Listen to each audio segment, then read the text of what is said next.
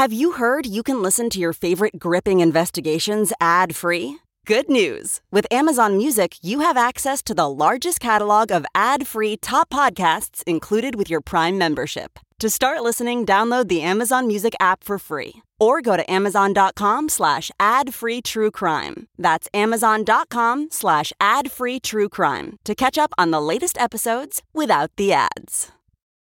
Here's the trailer belonging to John Robinson. Shock and dismay was written all over John Robinson's face. Neighbors would look on as deputies would lead John out of his home to a squad car to be taken away to the Johnson County Adult Detention Center. Friday, July 2nd, 2000, John Robinson would be charged with sexual assault and theft. But we know, and investigators had a hunch, that John had done way more than what he was originally charged with. Now, with search warrant in hand, it was up to investigators to find proof.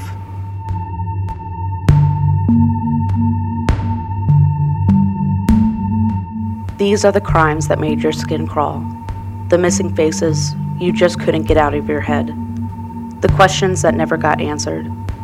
Missing and Murdered in the Midwest dives deep into these unforgettable cases, solved and unsolved. A warning to all those who tune in, these episodes cover mature and sometimes graphic content. I'm your host, Toria Wilson.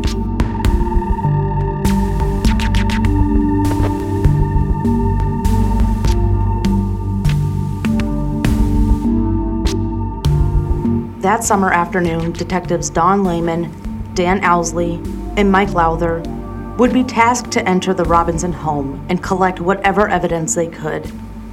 They would start in John's office. For the next 5 hours, these detectives cataloged and carried out things like forged certificates, blank pieces of stationery with the signature from Lisa Stacy, envelopes addressed to family members of Lisa, receipts from the Roadway Inn, the one where Lisa stayed, Social Security forms for Debbie and Sheila Faith, email addresses of the victims he would speak with, credit cards and forms with some of his aliases like James Turner, documents from Hydroglow with Beverly Bonner's name on them. The bigger things taken out of John's home, his 5 computers and all the floppy disks he used with them, the computers holding 91,000 files that may or may not be evidence. Computer forensic specialist Mike Jacobson would be assigned to the task of going through all of these files.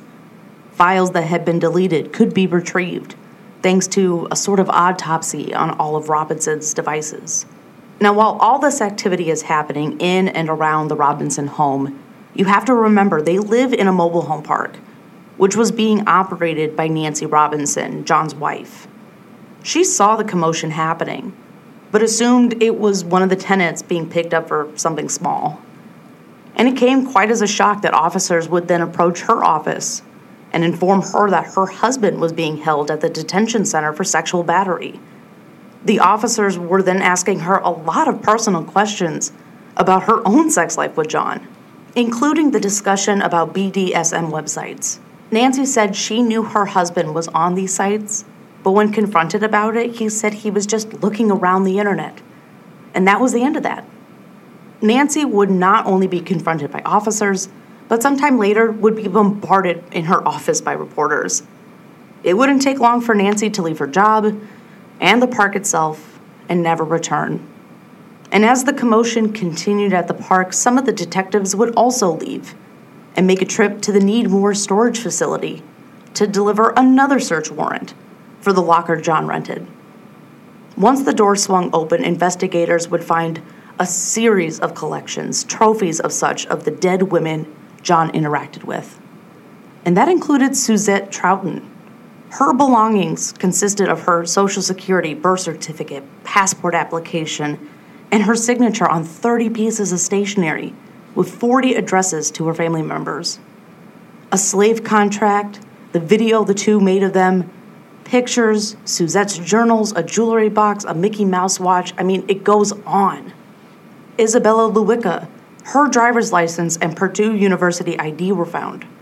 Her slave contract with Robinson, documents for a 1987 Pontiac Bonneville, photographs of the young women lying nude on green and maroon bedding, the ones she brought with her to Kansas City. The sex toys that were stolen from Vicki Newfield were also at the storage facility as well, along with dozens of other toys and sexual equipment just out in the open. It would be late into the night that investigators would dig around the storage facility and the Robinson home. But this wasn't the end, and it wasn't the last location officers searched. Saturday, July 3rd, a blazing hot summer day, investigators from half a dozen departments packed up and headed towards the 16.5-acre farm that Robinson owned as well. Some would walk the entire property searching for clues, shovels in hand. Others would photograph and videotape the buildings and vehicles on site. Some would follow cadaver dogs. Some would dive into snake-infested ponds. And that came after officers shot at some of the snakes for divers to get in. The entire time, helicopters flew overhead to get a layout shot of the property. Pretty big operation.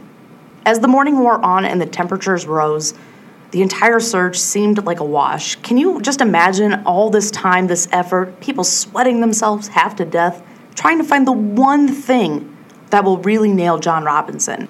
And they weren't finding anything at the farm. That is, until a cadaver dog picked up a scent. Just before 1 o'clock that afternoon, the dog would walk near a storage shed on the property and would sit down right in front of these big barrels hidden amongst the weeds. The dog was sniffing the air very aggressively, an indicator that it found something. There were some small blue plastic barrels and 2 85-gallon bright yellow metal barrels. Sergeant Rick Roth from the Lexington Police Department would be the first human to approach these barrels. He would ease one of the big yellow barrels out from the brush, then rolled it out into a clearing. When he stood it back up, a reddish liquid would begin oozing out from the lid. The cadaver dog would put its paws on the top of the barrel. Sergeant Roth would go back into the brush and grab the second barrel. At this time, a very strong scent would begin to seep out of the barrel. A distinctive smell, one that veteran officers knew too well, the smell of death. Johnson County Sheriff Deputy Harold Hughes would approach one of the barrels with a pair of pliers and would slowly begin to pry the moldy lid away. And as it began to tear away from the leaf and the mold, the scent grew stronger. So strong it knocked Deputy Hughes damn near off his feet. But he would regroup, approaching this opened barrel to find what appeared to be a decomposing body, a purplish and bloated body that would be sitting face down in a foot of liquid. Holy shit. Deputy Hughes would do the same thing to the other yellow barrel to find another body. Inside this one, though, a pillow sitting on top of the remains. It looked as though this one had been in the barrel longer than the first. Deputies would reseal both of these, and the barrels themselves would be processed for fingerprints. Then it would be loaded and shipped off to the morgue in Shawnee County, Kansas. Now, if these episodes weren't graphic enough, this gets kind of gross. Just a warning. The coroner would reopen the barrel and slide the body onto a plastic bag on the floor and begin his examination. It was a woman with long dark hair whose genitals and nipples were pierced and were connected by a metal chain. A piece of cloth blindfolded the body. The left side of the woman's head had a severe injury, which the coroner would determine was consistent with a hammer blow, especially because of the circular punch out of her skull. She would have no defensive wounds either.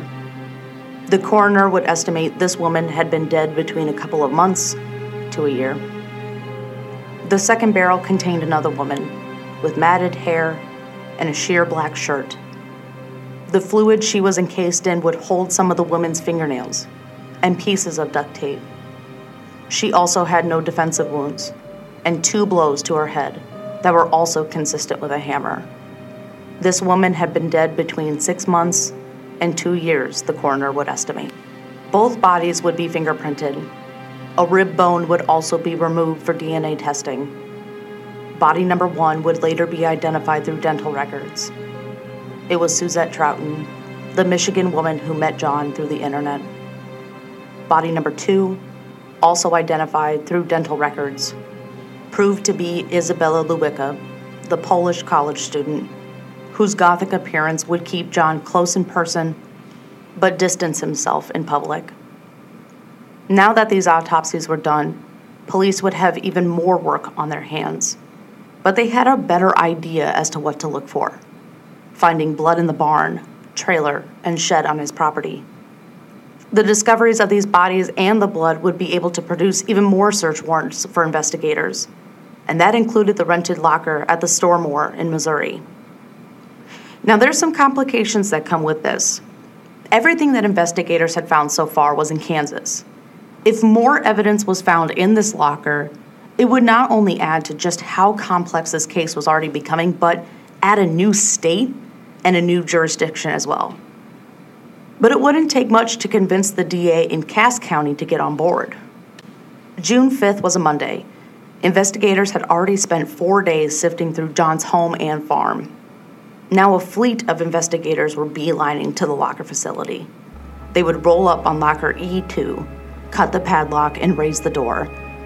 And right there, front and center, 3 other barrels. Loretta Mattingly ran this facility. She saw the cops coming, saw them when they opened the locker.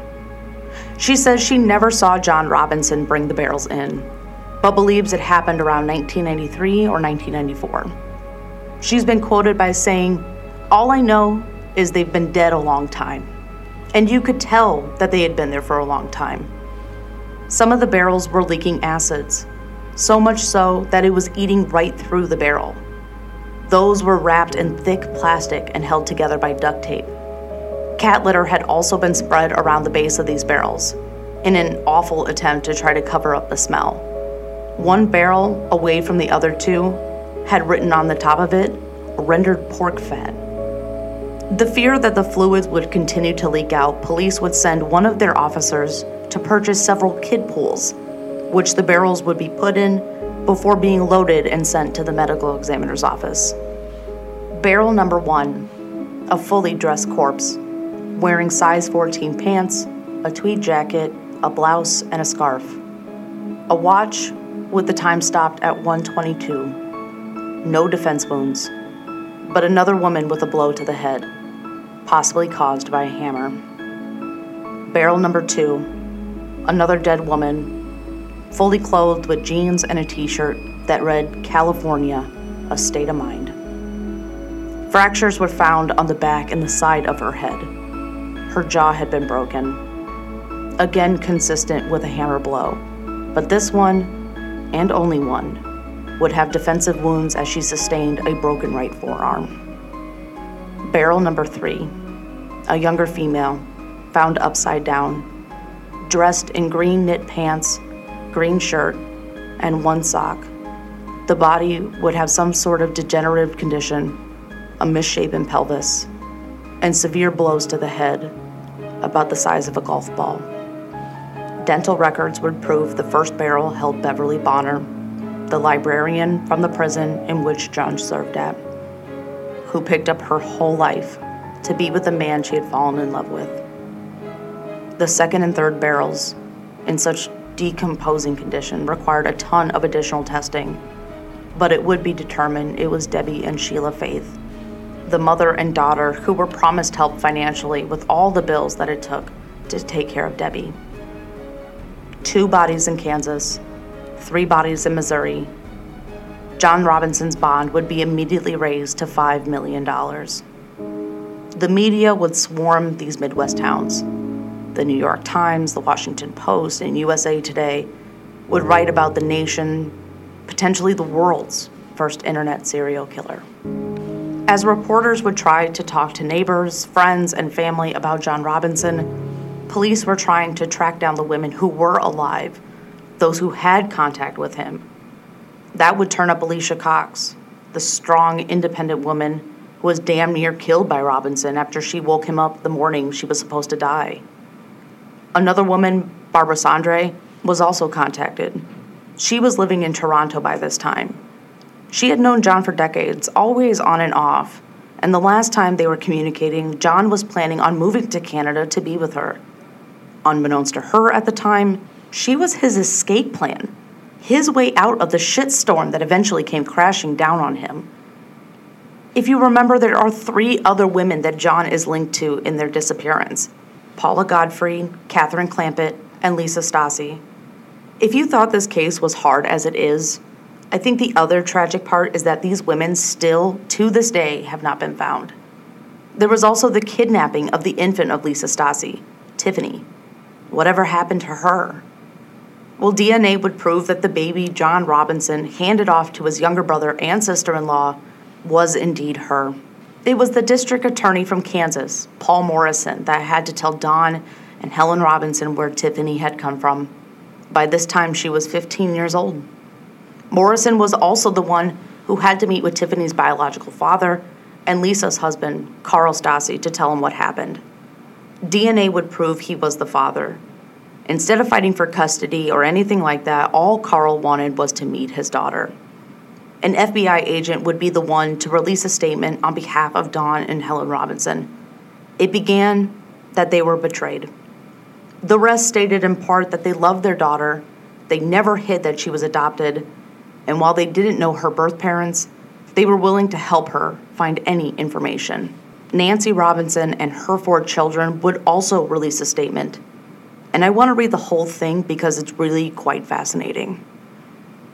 It reads, quote, "We as a family have followed the events of the last week in horror and dismay along with each of you. As each day has passed, the surreal events have built into a narrative that is almost beyond comprehension. While we do not discount the information that has and continued to come to light, we do not know the person whom we have read and heard about on TV. John Robinson is a loving and caring husband and father. We wait with each of you for the cloud of allegations and innuendos to be clear, revealing at last the facts." End quote. Isn't that just mind-blowing? The person who went to church, who would referee volleyball games, fix up ponds, this person who attended all the birthdays and holiday parties. Hell, he was hosting a cookout with neighbors and friends on Memorial Day weekend, just days before his arrest. And from what I can tell, he never showed anger or aggression towards his children or even his wife. But you sort of have to look at other serial killers in history. It's been referenced before, but John Wayne Gacy is the best comparison because he was also a business and family man. So when it came to light, he had, 30 bodies under his house and garage, and all that was completely off guard to all those who knew him. Okay, anyways, I digress. Now, Robinson had been able to get himself out of a bind in the past, but this? Man, he needed a miracle and a half to wiggle his way out of this one.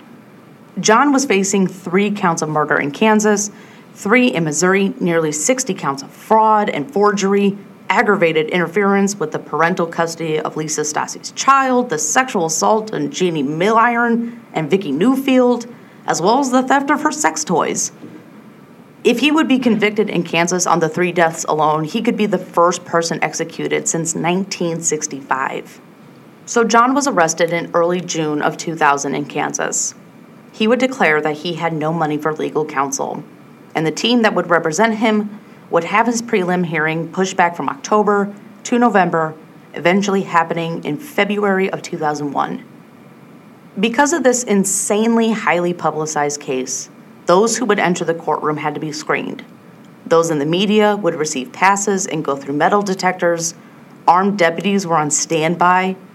The preliminary hearing would outline John's crimes, from the victims who were still alive, the family members of those who were dead, and even Nancy Robinson herself, who couldn't bear to look at her husband of 36 years, especially after her testimony when people would get up on the stand and talk about sex and bondage, toys, electric this and whipping that. The courtroom was filled with this awkward feeling. Everyone was uncomfortable. And kind of like a kid in a high school sex ed class that was blushing and jokes to try to ease their discomfort. After some delays, the trial would be set for January 14th, 2002. But that date would come and go. Robinson kept firing his legal team. He'd go through, I think, 3 or 4 of them until his full trial. The defense, when there was one, would continuously argue that there was not enough time and too many documents to sift through as the impending trial was creeping up on them. Some of Robinson's lawyers tried to throw out the evidence, such as the 2 barrels found on his farm's property, the things found in his storage. They didn't want any of the pictures shown and tried to suppress all the BDSM stuff. Overall, more than 100 motions would be filed and argued over. But in the end, the judge wasn't having any of it and allowed all this stuff and more to be presented. He would also set a new trial date, September 16th, 2002. And again, the defense, who I will say are respected lawyers and have great reputations at this time, they wanted another delay, just 2 months ahead of that date. But the judge would say no once again. They were moving forward with this date. Just days before the jury selection would begin in late August of that year, the lawyers threatened to walk if they didn't get their delay. But it was Robinson who had thrown out his previous defense teams. The state had provided Robinson's team with enough time to examine the evidence and potential witnesses. The lawyers aren't idiots. The judge would order no more delays, ordered the lawyers to stay put. He meant it when he said the trial would begin September 16th. Not a day before, not a day later. It would take 15 days to seat a jury of 7 women and 5 men and 5 alternatives. Man, they were put through the ringer. 500 people were asked if they could stomach the sexual content of this side of the case, let alone if they could handle deciding the life and death fate of another human being. They were also under a strict gag order. So were the lawyers and anyone who was set to testify. The trial itself would begin October 7th, 2002. We obviously know what the prosecution side is. For the defense, they would argue that others may have been involved, as some of the evidence wasn't linked to Robinson. But the overall tone wasn't that they were trying to get John Robinson acquitted, but to spare his life.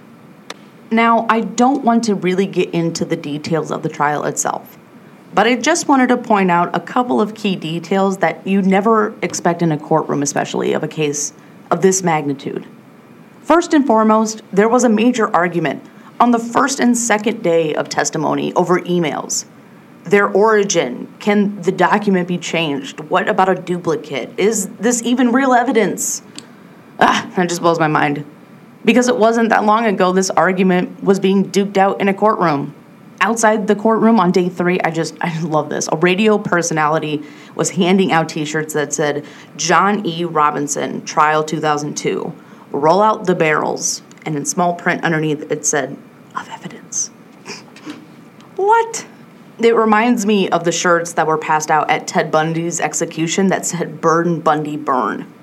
The judge in Robinson's case was none too pleased. A defining moment in the trial, though, was when Nancy Robinson took the stand. When she walked into court that day, she was dressed very professionally, but her demeanor was very deflated. When discussing the whereabouts of John, from the perspective of Nancy on that day that Suzette Troughton was killed, Nancy told investigators he was home around noon that day. But on the stand, she gave a more detailed account, explaining that he was spotted taking his grandchildren to school, was home for lunch, and when she came home that evening, John was there cooking dinner. For Paul Morrison, he was stunned into silence. How did she forget all these key facts? This wasn't just a defining moment in the trial, but also for Nancy and John's marriage. Despite the lies, the affairs, the deadly schemes he had done over the past 3 decades, she was going to stand by his side. I'm guessing she really took the whole in sickness and in health thing in her wedding vows very seriously. She wanted to keep John alive. If Nancy's testimony, the t-shirts, the arguments over emails wasn't enough fun, there was a key piece of evidence that would have everyone on the edge of their seats with their hands over their eyes watching through the creases of their fingers. The prosecution would enter in the sex tape that Robinson and Suzette created in that hotel room, a 39-minute film. For the prosecution, they only wanted to show a snippet, 9 minutes. But the defense would raise hell over this. We want the whole damn thing, and their reasoning, an edited version was misleading. So anyone over the age of 18 was kicked out of the courtroom. And for nearly the next hour, the jury, the lawyers, the families of victims, John's family, and just curious onlookers in the crowd would get to watch this. The courtroom would damn near transform into one of those seedy adult entertainment places you see off the interstate. And while, yeah, some people shut their eyes, you could still hear everything. And when the tape wrapped, it was that surreal moment of seeing Willy Wonka and the Chocolate Factory.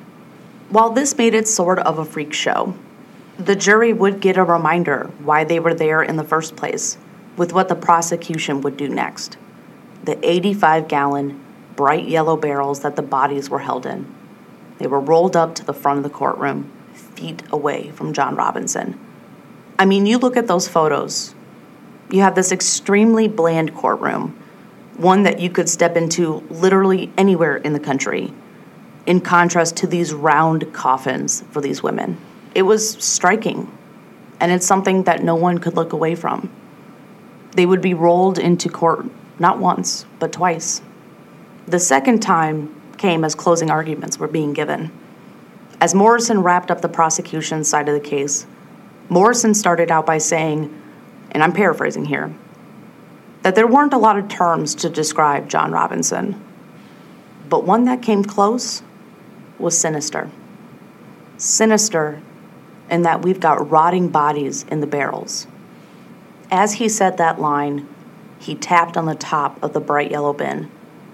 The echo from the hollowness practically rang. He would do it again, saying John made his victims, but more specifically in his words, Suzette, valueless. He killed her and put her in a barrel like a piece of valueless trash. And every time he would talk about John's victims, he would go back to the barrels and tap them again and let the ringing break the silence of the room. The defense would try to claim that none of the cases were connected by a common scheme. They were unanswered questions. Not all the killings were premeditated, and in the end said if the jury had any doubt, they should find him not guilty. The defense even tried to victim shame for the sadomasochism thing, and that riled up Paul Morrison. Getting back up in front of the jury, he made it a point that there was no evidence that there was anyone else who could have done this. I loved this line, quote, "In John Robinson's world, when he's done with you, he throws you away. These are trash barrels for John Robinson and tombs for his victims," end quote. On October 29th, 2002, John Robinson would be found guilty. And after taking a day, the jury would come back for the sentencing phase and try to determine if John Robinson should live or die in the state of Kansas. The state would call no witnesses, but the defense would, and that included once again Nancy Robinson. She tried to make it a point that this person, the one found guilty, was not the man she knew. She tried to soften the hearts of the jury, saying that one of their grandchildren visited John in jail, gave them a big hug, and said, "Papa, orange is not your color." It was at that moment we saw John Robinson show some sort of emotion, other than stoic, as he hung his head and cried. Paul Morrison would also get his turn with Nancy again, and asked her if she had any reason at all to leave her husband now. And the line of questioning actually angered her, saying, "I don't know." But Morrison could see it in her eyes that hit a nerve, and he immediately backed off. It would take nearly 2 days, and after a mishap over one of the jurors reading a Bible verse, the jurors were unanimous. John Robinson would die at the hands of the state. Jurors would later come out and say that if John's children might have spoken in court, they could have been persuaded. A year later, in Missouri, the prosecutor would try to work out a deal with Robinson if he would lead investigators to the bodies of Lisa Stasi, Paula Gottfried, and Catherine Clampett. But if he would have done that, it could have been used against him in Kansas. So he refused. But it's still clear to this day the only way to those women's bodies was if Robinson cooperated. So in a very weird deal, Robinson would acknowledge that only the prosecutor had enough evidence to convict him of capital murder. And while yes, it's technically a guilty plea, it missed any specific acceptance of responsibility. Robinson is 75 years old and remains on death row today. And here's some crazy tidbits to wrap up this 3-part series. In 2005, Nancy filed for divorce, and I say to her, hallelujah. She cited incompatibility and irreconcilable differences after 41 years of marriage. In 2006, Lisa Stassi's daughter, now known as Heather Robinson, filed a civil suit against the hospital Truman Medical Center and a social worker named Karen Gaddis, claiming she was the one who told Robinson about Lisa and her baby, as Robinson hunted for unwed mothers with white babies. No word on how much she got in that case, but she would also win a $5 billion lawsuit against Robinson himself. But it's not money she wants. In 2019, Heather founded the Lisa Stassi Effect, which is an organization and a podcast to answer questions about her mother's disappearance. She wants to find the remains of her mother, Lisa Stassi, answer the questions about what happened to her, and finally bury her in her final resting place, a grave that's marked, yet empty. As long as John Robinson is alive, though, those closest to the victims who have never been found can only hold on to hope that something, anything, will make Robinson just tell them where they are. But John is a con man, a man who has controlled or has tried to control every woman in his life. And right now he's doing just that over Lisa Stassi, Paula Godfrey, and Catherine Clampett, long after their final breaths. Let's just hope they're found before his last breath. Thank you so much for listening to John Robinson Part 1, 2, and 3. I just have to say real quick, I want to thank Chris Ketz, the dad of Jonathan Ketz from WQAD, my station. He definitely helped me out with sending me some information and some sound and story stuff from what their station did. He is in the Kansas City, Missouri area, so thank you to him. I also want to thank, he'll probably never hear this, but I'm going to say it anyways, John Douglas. He is a former FBI agent. You probably heard of his name if you love the show like Mindhunters. He wrote a book called Anyone You Want Me to Be, and it's all about the internet's first serial killer, which is John Robinson. So the book itself is fantastic. Please check it out. It's part of my Bloody Good book club, so take that a listen. There's a couple other books. If you want to check out WQAD.com, go to the podcast tab. You can find out some other books that I've been reading, and it's really good. So a lot more cases like this are going to be coming. They just take a whole long time to piece together. I mean, this is a big book and a lot of information, obviously, a lot of victims. So, and definitely check out the Lisa Stassi Effect podcast. Heather Robinson, she's an inspiration. I saw her story on ABC 2020 as technically the sole survivor of John Robinson, and she honestly just blows me away with her strength and resilience after the craziest news coming out at age 15. I couldn't even imagine. So check her out. Check out all this stuff that I'm spewing right now and everything else. So a lot more episodes like this to come. A lot more episodes in general. So keep listening. Thank you so much. See you soon. Episodes for Missing and Murdered in the Midwest are researched, written, and recorded by Toria Wilson. Production is by Elise Edens and Hannah Rodriguez. Thank you so much for listening in, and tune in to the next episode, coming soon.